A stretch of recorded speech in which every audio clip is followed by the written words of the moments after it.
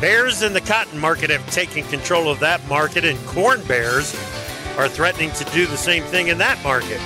Spreaders came back to the buy side of bean meal, and sellers were sidelined in wheat. Cattle traders are looking to the cash market for direction, while the string of higher closes in hogs came to a screeching halt. Live from the second to last first of the month left this year via Farm Journal broadcast, this is AgriTalk. This afternoon, we'll talk with Luke Beckman from Central Valley Ag, and directly following the news, some perspective from Todd Bubba Horwitz, BubbaTrading.com.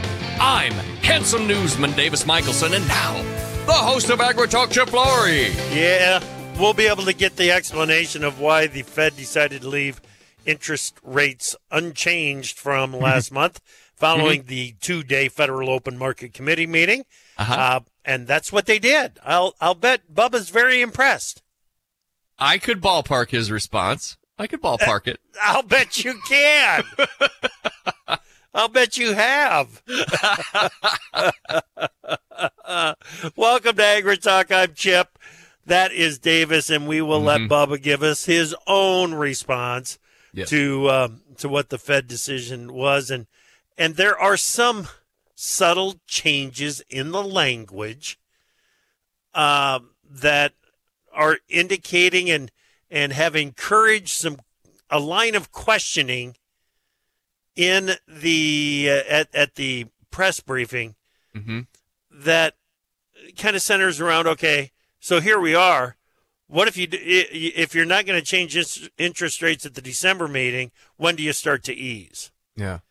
So I haven't looked at the details of it that much, but to hear those kinds of questions, it makes it I'm trying to figure it out. But, dude, everybody's also talking about affordability.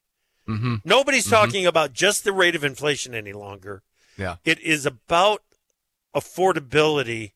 And, we made that transition, a month or 6 weeks ago, Davis? Well, yes. And indeed, a more true, I think, or more tangible view on the dollar's spending power, but it's also very convenient because there's no way to quantify it. There's no number for that, you know? Right. So let's talk affordability instead of inflation because there aren't scary numbers attached to it. That could be part of it. Or you could just take the annualized inflation rates over the past 3 years and add them all together. Then it starts to get pretty scary, and and all of a sudden, the affordability issue really starts to kick in. We'll talk to Bubba about it here in a little bit. Let's get started with the news. What do you got? Well, Chip, after 3 consecutive lower closes to end October, December soft red winter wheat futures posted a mild upside recovery. Front month SRW futures posted an inside trading day with the low range opened at a high range close, and that should keep wheat futures locked in a sideways trading range, although there is a short-term downtrend from the October 20 high. Support stands at the October 2nd low of 541 1/4. Disruptions of shipments of wheat from the Black Sea region and a slight reduction in the estimate of Russian wheat exports for the year ahead helped wheat prices trade higher today. December HRW 10 3/4 higher, 640. December SRW 5.5 cents higher, 561 3/4. December spring wheat closed at 709, down just 1/4 of 1 cent. Chip. Yeah, the short-term trend in this wheat market in SRW is clearly to the downside, and to reverse it, we're going to have to get it closed back above $6. Well, corn futures shrugged off the influence of higher trade in wheat and the soy complex and traded lower for most of the session. December corn futures opened fractionally higher and pushed up to touch resistance at 480 before prices turned to the downside. The price decline accelerated on the drop through support at the October 25 low. Chip chart watchers are looking for a test of support at that September 18 close at 471.5.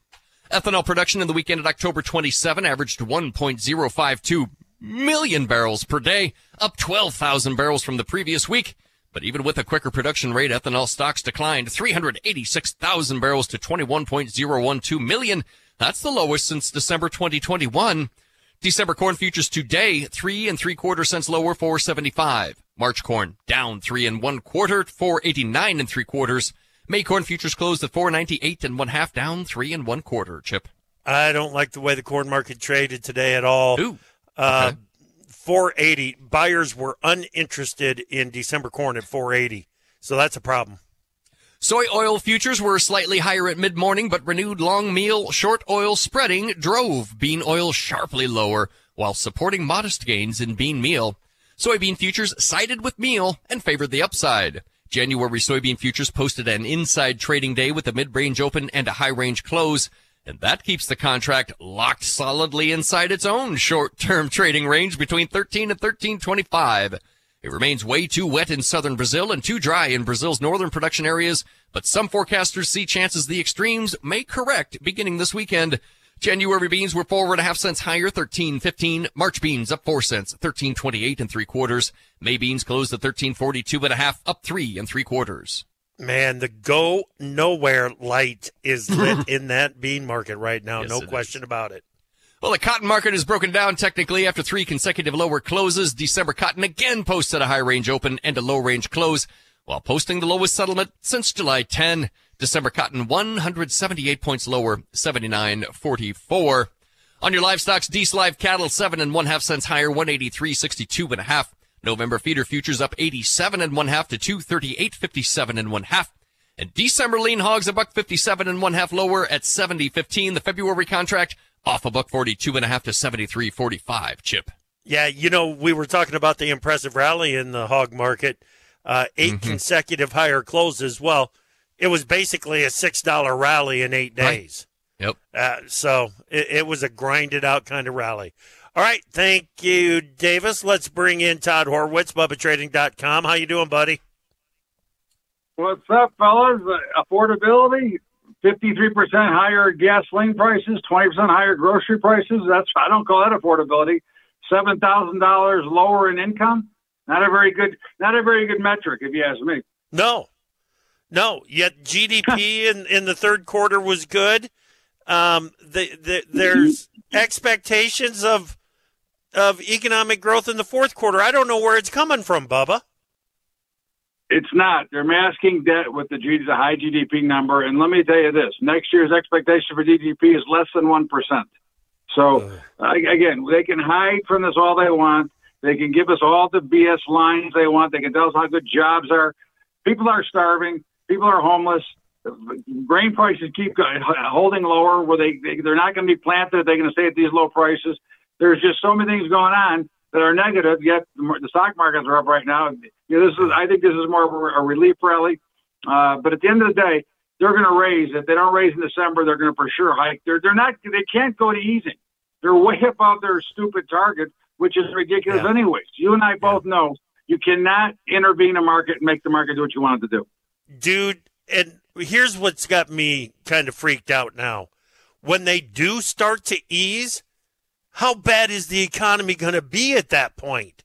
Because they waited way too long before they started raising rates. They're going to do the same thing before they start cutting them, right? Well, 100%. And they're going to borrow approximately $1.6 trillion in the next 6 months. So that's what they're going to be creating in treasuries. This is going to be a disaster. And they're playing my song. They should be playing taps.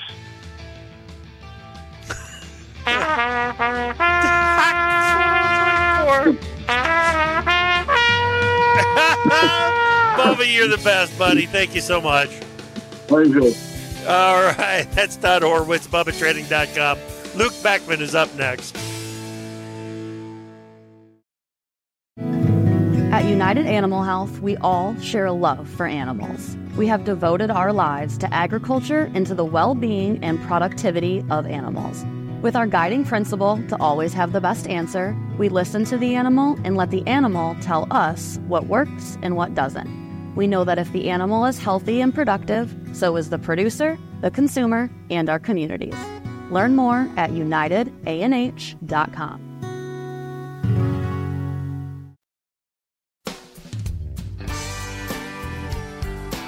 On your favorite radio station or your preferred digital device, AgriTalk is live every weekday. Welcome back to AgriTalk. I'm Chip. Glad you're with us on this Wednesday afternoon. Wednesday. You know what? I'm going to throw this reminder out there real quick, and I'll probably talk about it again at the end of the show.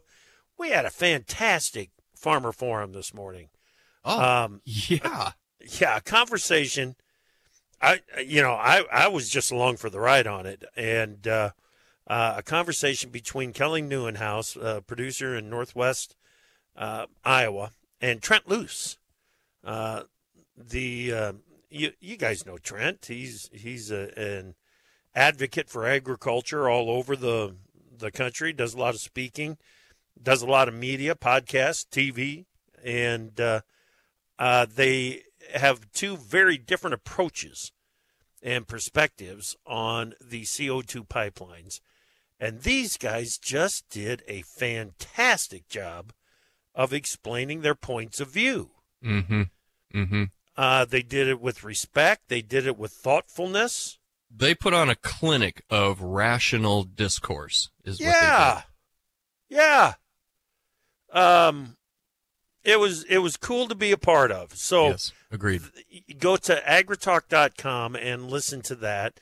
We also had a crop summary from Dr. Michael Cordonier, which was very good, and he was talking about current conditions down in Brazil as well. So give that a listen. We might talk a little bit more about that at the end of the show. Okay, right now, let's get Luke Beckman in here. Luke is with Central Valley Ag over in Elgin, Nebraska.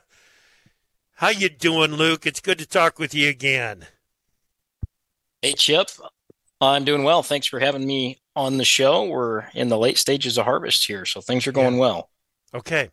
Give us an update, exactly how things are going, because here's the deal, Luke. Every time I talk to somebody basically west of I-35, the comment is, you know what? Corn and beans were probably a little better than what I expected them to be. Kelly Neuenhouse there in Northwest Iowa, he might be an exception, but he's talking about how, yep, things are better than expected. Did that Nebraska crop reflect the conditions that we saw July, August, September? I think the name that you could give this crop is just variability in Nebraska this year. You know, last year was really a pretty tough situation for the Western Corn Belt in general. Now I'm talking the harvest of 22. Okay. I would say things are better than a year ago. So that's an improvement, but a lot of variability across the state of Nebraska. We get into Northwest Iowa as well, and variability is a great word to describe that crop, although our folks would say maybe a little bit better than a year ago in Northwest Iowa as well. But really, if you look south of the Platte River, if you pull up the drought monitor, if you can take a look at that, there's an area right south of the Platte River, which the Platte kind of runs through central Nebraska, southern third-ish. And if you get south of the Platte River, they really had a rough growing season, missed a lot of the precipitation. That's highly productive irrigated country, but a lot of dryland corners and different things like that in that part of the world too. But they probably just got done with harvesting their worst crop that they've had in a long time. So really tough in that particular area. As you go north of the Platte River and get towards the South Dakota border, crops seem to improve. And I'm speaking broadly. Of course, there's, pockets of issues here and there, but in general, the Nebraska irrigated corn has been quite good. Dryland's variable. Overall, Nebraska's corn crop is better than a year ago. USDA, 165 last year. They were 174 in their October estimate. Would imagine that's steady to a little bit weaker on November 9th when we get the update here next week. Do feel like their B number is overstated today. Soybeans were probably, the irrigated soybeans were not like the irrigated corn. Irrigated corn, I think guys are pretty happy with. Irrigated beans were pretty average. And dryland maybe surprised a little bit, but overall they've got Nebraska at 54 bushels an acre, Chip. That's too high. I would expect that number to come down November 9th. We'll see private estimates start to come out. I believe Stone is out this afternoon with their updates. So they're usually pretty good at providing a number that's fairly accurate. Yep. It seems like south of the Platte and north of the Platte switched places from last year to this year on yields. Does that seem fair? Yeah, to some degree. Yeah. You get into the northeast portion of Nebraska a year ago, really tough. Yeah. Um, they were better this year. There was a kind of a triangle over there that was problematic for some producers. But yeah, south of the Platte, pretty tough this year. Um, a year I think they want to put behind them. Yeah. Yeah. No doubt. It, they got to get a whole lot. They, being USDA, has to get closer to that 165 that they had a year ago than to the 174 that they've got in the October report, don't they? Yeah, when I think we're going to get pretty close to 170 in November, Okay. maybe a 171, and by the time January rolls around, We'll maybe see. below 170. But the beans are really the one I'm looking at 54. That's probably at risk of, Mhm. 51 seems a lot more accurate as you look at Yeah. just the type of bean crop that we had uh, Yeah. in the West this year. Yep. That's disappointing. Doggone it. You know me. I love Nebraska beans. I mean, it just it the ability to build that yield in those irrigated fields is something that has been very impressive. And part of the reason for that is because you're not only managing the water, you're managing the stress. And those doggone ornery beans like the right amount of stress at the right time. And guys have figured out how and when to do that. Hmm. But it was just the recovery time on the irrigated beans this year took too long. And plus, it, Luke, it was like 105 degrees with a feels like of like 124 in the third week of August out there. That's got to be hard on those crops. So Yeah, really, two different stretches of extreme heat, had an impact as we were in the grain fill, stages for these crops. So, yeah, had an impact for sure. But, again, some guys pleasantly surprised with what's out there, maybe better than they feared, better than a year ago for sure. okay. So what are the guys doing with this corn and soybean crop? Are they storing? Have they got it priced? What are guys doing? Soybean marketing has been fairly routine, I would say. Okay. Generally, that is a cash crop. What I mean by that, it used to generate cash flow in the fall for producers here in our footprint anyway. Mm-hmm. And that's been fairly routine. I think there's a few soybeans that found their way into on-farm storage that maybe would be atypical, and a couple reasons for that. One, yields were, low again, so producers had the available space. Number two, we've got crush expansion that's happening in the Western Corn Belt as we speak, and so there's anticipated to be a couple of plants coming online here in the next 12 months. And I think some producers just thought, hey, let's take a chance. I think there's going to be something exciting happening, Q3, Q4 of this marketing year. So let's put a few beans in the bin. So you had a little bit of that behavior taking place, but fairly routine on the soybeans. I think they've made a lot of sales on the soybean side, and they're going to hold on to this corn crop, tuck it away in space, and just wait for better days. Wait till Yeah. they need to generate some cash. Uh, One of those two things will dictate when that Yeah. crop gets marketed. Yeah. Yeah. I had an opportunity last month to do something cool, Luke, and the got to visit the AGP terminal out at Grays Harbor Mm. in Aberdeen, Washington, and they're they're going to be doubling up on their port capacity there, and that crush capacity that you're talking about, how it's expanding. I mean, you're in the pull area for sure on Hmm. meal, on beans that are going to be processed into meal and then shipped out to the PNW, right? Big time. Yeah, Yeah. there's an AGP plant going in David City, Nebraska, so Grace Harbor obviously going to be a big part of why they're able to put that there. We've got another private crush plant coming into Norfolk, Nebraska. So it's going to be, and then South Dakota's, they've Yeah. got several going in. You've got expansion in the Sioux City market. in Western Iowa, there's plants going in. So Dude, it's really going to change how the soybean cash markets work in the West. And, last winter producers very excited about that, just thinking that we're going to run out of beans. But yeah, I think this year's a good indication with the export market as it is. yeah. Very happy that crush expansion is coming to the West Yes. because we're going to need it. Yeah, no doubt, no doubt. I want to talk a little bit more about that when we come back because it's pulling a lot from CVA's territory, no question. We're talking with Luke Beckman, Central Valley Ag, here on AgriTalk.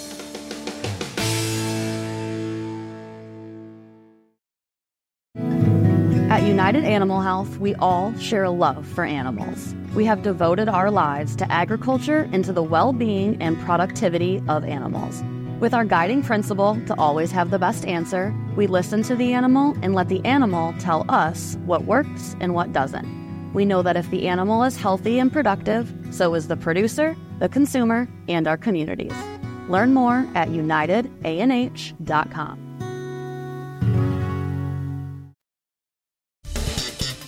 Let's go to the markets page at profarmer.com and check today's closes, where December hard red winter wheat futures were 10 3/4 higher at 640. December SRW wheat 5 1/2 cents higher today, 561 3/4. December corn futures were 3 3/4 cents lower, 475. March corn down 3 1/4 to 489 3/4. January soybean futures 4 1/2 cents higher today, 13.15. March beans up 4 cents, 13.28 3/4. December cotton was 178 points lower, 79.44.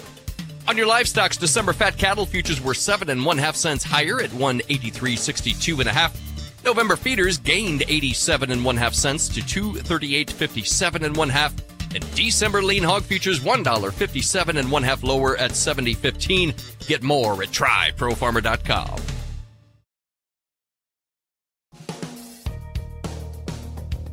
Opinions expressed on AgriTalk do not necessarily reflect the views of Farm Journal Broadcasting, affiliate stations, or sponsors. When news breaks, the news makers talk about it on AgriTalk with Chip Flory. Welcome back to AgriTalk. I'm Chip. Glad you're with us. We're in the middle of a conversation with today's guest analyst, Luke Beckman from Central Valley Ag in Elgin, Nebraska. We were talking about the expansion of the crush capacity in your area, and the way that those beans are going to move. Are we to the point, Luke, that there is enough added capacity already up and running that it's making bean supplies feel a little tighter? What's basis telling you? Well, the first part of that question, I would say no. We haven't added that capacity yet. It's coming, specifically in the Nebraska footprint, and I would suppose in general in the West. Okay. There's a big plan online in North Dakota this year that's new, which is good, with a P&W program on soybeans that's struggling, to say the least. So no, I wouldn't say that we're feeling it yet. Basis is firm in the West, and so you've got this difference between the Eastern Corn Belt and the Western Corn Belt. Mm-hmm. The Eastern Corn Belt drives board spreads, which are a big part of the cash markets, and you have a short crop in, I would generalize, Nebraska, Kansas, maybe parts of Missouri. And so, there's space that's trying to be filled in the West, both with beans, with corn. We're just trying to fill space because you've got generous carries, enough to cover your interest costs. So if you're a warehouseman or a producer who's a hedger, you want space full because there's a return to that space. And so Basis is doing the work to make sure that the space gets full, because you do have good carry spreads. So you're going to see some interesting polls this year with how grain moves again. We don't have a robust program out of the U.S. Gulf. We don't have a robust program off of the West Coast, the Pacific Northwest. And so you're going to see grain in the Dakotas that's going to want to move south. You're going to see grain, in central Illinois and Iowa that wants to move west. And those are really very similar polls to what we had last year. If you rewind 12 months, we had these odd moves that were happening. Mississippi River was dry, and we were pulling grain from east to west a year ago. It looks like we're going to be doing the same thing this year because a lot of this demand for our grain is, just domestic like it always is, but more so this year just with a lack of, robust export programs. Okay. Interesting. Yeah, and you're saying some things that I haven't really thought too much about, Luke, and on the grain flow and everything. And I think, yeah, what you're saying makes a lot of sense to me. Really does, really does. What do you see from these markets, corn and soybeans, over the month ahead? Let's just talk about November. Yeah, I think when you look at the futures markets, soybeans, the carryout's tighter just in general. I think the marketplace feels better about the potential in that market. The spreads are kind of telling you though that that's not a bull market. You've got big carries coming into the Nov Jan as we hit first notice day, those spreads widening out. You'd expect that the Jan March is going to do the same thing as March moves to kind of the front month. And so those carries are telling you that there's adequate supply relative to demand. The carry out that the USDA has printed today probably gets larger if we cut that export demand number, which, the trade seems to feel that way today. Yeah. But I think with the right headlines, the soybean market is one that can snap pretty quickly. Feel better about beans than corn. I think if you run into some headline risk in South America, if we trim this yield November 9th, if you can get some outside market, excitement, beans feel like they can add $1 pretty quickly. And seasonally, beans do perform well coming out of harvest as we get into that Thanksgiving and Christmas holiday season. So I think the probabilities would tell you that that's in the cards today. And I think that's something producers need to look hard at rewarding because the cost of carry is high. Okay. It's expensive to keep soybeans in space, as bushels rather than dollars in the bank. So if we get those rallies, I think producers need to look hard at making those sales really for both commodities here in the next 60 days. Okay. That's really cool. The idea of putting $1 on this bean market right now, what do you think? And typically we do see the strength, and typically it does involve some kind of concern over the South American crop. Is that where the igniter on $1 rally would be? I think it's gonna have to be part of the equation. Yes. We've been reading, and you mentioned Dr. Cordonnier was on, earlier.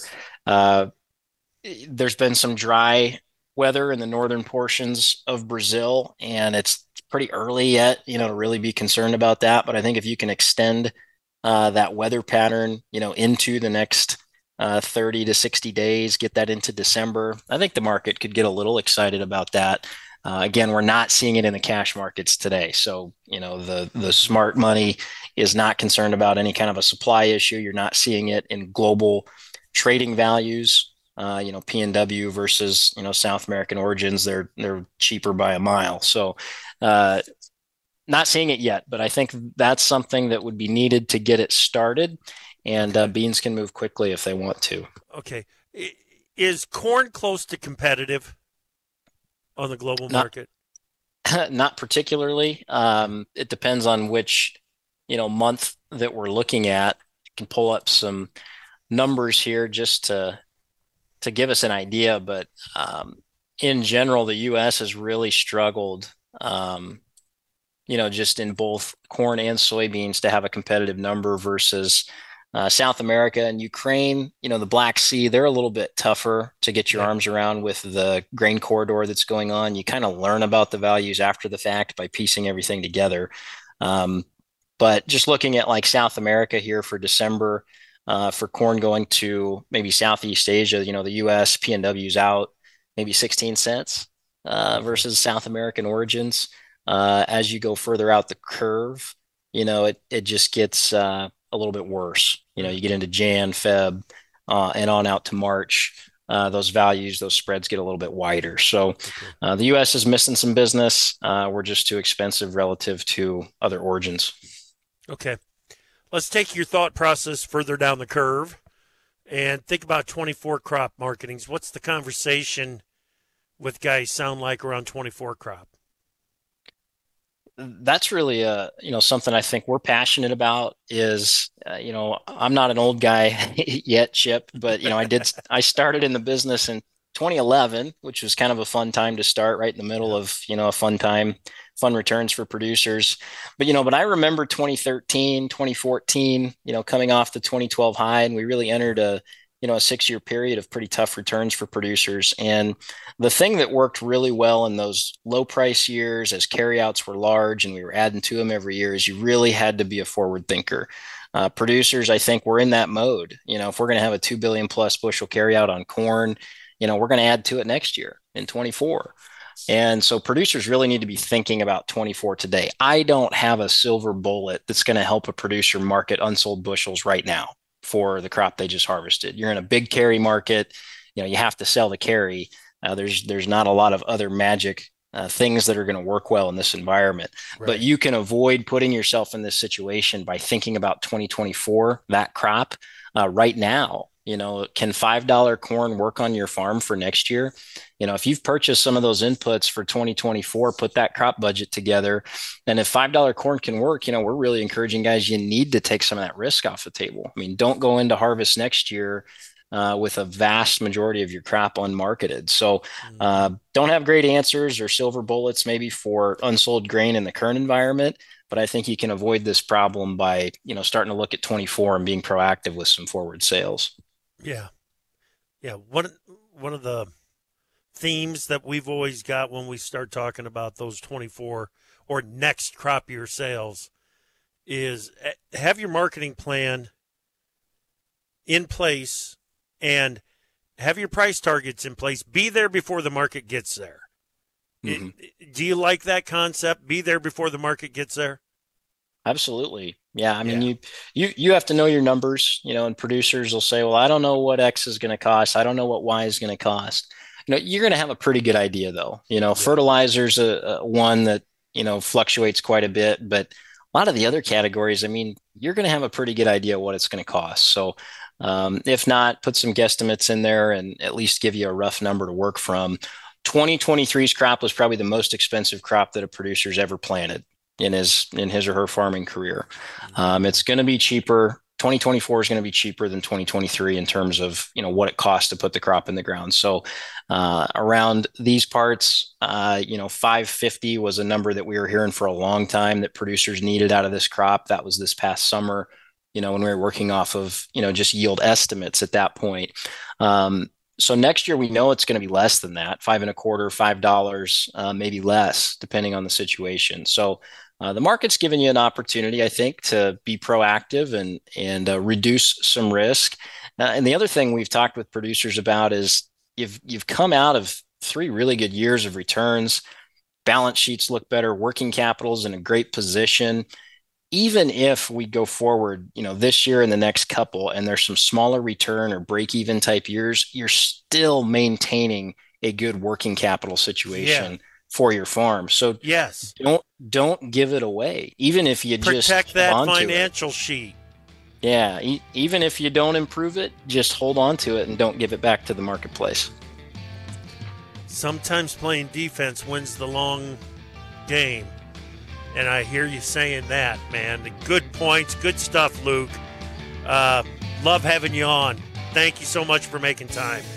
Good talking to you guys. Thank you very much. All right, that is Luke Beckman, Central Valley Ag. Davis and I will be right back. At United Animal Health, we all share a love for animals. We have devoted our lives to agriculture and to the well-being and productivity of animals.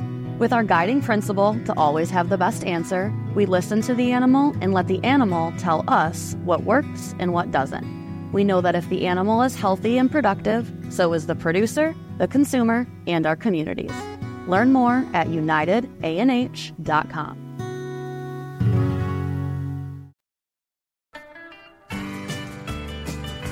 I don't know what you're thinking. So call us at 855-4TALK-AG and tell us what's on your mind. Welcome back to AgriTalk. I'm Chip. Glad that you're with us on this Wednesday afternoon. Leading the Field is entering its second season, and Brett Griffin is the host of Leading the Field. It is a custom series presented by Nutrient Ag Solutions, and it features the diversity of our food supply here in the U.S. Brett joins us right now. Man, it's good to talk with you again. How are you, Brett? I'm doing great. I'm actually in Indianapolis, Indiana this week up here for the FFA convention. And like you said, man, we're kicking off Leading the Field today, which is pretty cool to kick it off on the same day the convention starts. Yeah, how is the Great Blue Wave treating you? It's been great, man. I enjoy Indianapolis, and it's so awesome to see so many, high school students here that love and support and have agriculture as part of their life. Yeah, very, very cool. Okay, Leading the Field. Tell us about it. What gets you excited about doing it? Well, you know what it is? I mean, it's about, the seed to shelf experience that I don't think all the consumers out there realize what it takes to get actual, groceries in our grocery stores, that they don't just automatically appear. And for us, we're out here highlighting and championing the farmer, the grower, the crop consultant, what Nutrient Ag Solutions, what their role is in this whole process. And, for us to get to visit everything from, apple orchards up in Washington or onion farms out in New York State, it's highlighting what it takes, to get the product from their farm, to our grocery store. And like I told my family years ago, like when you meet a farmer, you meet a grower, you're not meeting somebody that has a job or has a career. That is literally their life. They wake up thinking about farming and they go to bed at night praying that tomorrow's going to be a good day for them. So I think that's the beauty of what we're doing with this series, just highlighting all those hardworking farmers out there. You got the whole palette covered in season 2. From sweet to sour, apples, sugarcane, onions, cherries, sweet corn, and chilies. Here's the craziest part about it for me was this year we went to 2 deserts. We were in a desert in the middle of Hatch Valley, New Mexico, and man, they're growing onions and they're growing pecans and they're growing, Hatch chilies. And then we're at a desert out in Washington State, and I didn't even realize the eastern side of Washington State is a desert. And man, there's some of the prettiest, cherry orchards you've ever seen and apple orchards. So that was probably the most eye-opening thing for me is that they're taking a desert and they're able to make it be a part of agriculture and grow products that we all love to eat. Yeah, very cool. Tell us about those Washington apples a little bit. Season 2, episode 1 is about those Washington apples. Tell us about it. Well, a couple of important things are in this episode. Number one, we talk about the word organic and what it actually means to the farm, to the farmer, and what it means to the supply chain to make that farm be organic. So definitely look for that in episode 1. The second thing is the brothers there on the farm, they brought up an awesome point, which was we buy with our eyes when we're at the grocery store. We're looking for that perfect red apple. But when you actually see an apple with some yellows in it, that means the sugar is higher in those apples, and you want to look for those when you're out there buying. So as a consumer, and even the farmers that are out there that aren't, apple farmers, there's a lot in this episode where you can just leave after watching this episode a lot smarter about buying with your eyes versus buying with your palate. Yeah, very cool. Very cool. Let's make sure that people know. I got a couple other things about the episodes that I want to ask you about, but what's the easiest way for people to check out Leading the Field? So follow Nutrient Ag Solutions on any of their social media channels, or just go to their website, their YouTube channel, Nutrient Ag Solutions YouTube channel. It's going to have all the episodes up. We're only launching apples right now for season 2. Obviously, season 1's still out there for you to watch. And we're going to launch a new one every month. So for the next 6 to 7 months, come back and check out what our next crop is that we're featuring. Okay. All right. That Florida sweet corn episode, did you guys get a chance to talk about the wild hogs and how much of a problem they can be in the sweet corn? We did get to talk about that, but I'll tell you one thing I learned. Man, I grew up in South Carolina. I was a watermelon farmer when I was in high school, grew up around hayfields. I did not know that we could just shuck corn and stand there in the middle of the field and eat it. And that's exactly what we did. And it was the best dang sweet corn I've ever had. So I'm never going to boil corn again, and I'm never going to put another stick of butter on it. Like, it's sweet corn straight out of the shuck is exactly how you want to eat it. I love it. I love it. Tell me you did that pulling an onion too. I did. I tell you what, man, my eyes were watering when we pulled into the onion shed. There were onions laying in the ditch where they'd fallen off the trucks, man. I'd never been to an onion farm, never been to Elba, New York. And we roll up and I literally am smelling onion and my eyes start watering, and we're not even in the warehouse yet. I think that guy said he was putting out 11 million pounds of onions a year. Just an absolute amazing operation. They did let me drive the tow motor forklift, so I was glad about that. I got my hands a little dirty in there, but no, man, a lot of really cool stories are going to come out of this year for sure. Oh, that's outstanding. Real quick, tell me about those cherries out in Washington. Are those the tart or the sweets? Man, so sweet. And they've got a little barometer they use to measure how sweet they are. Here's the rule of a cherry, and I never heard this until I got to Washington State.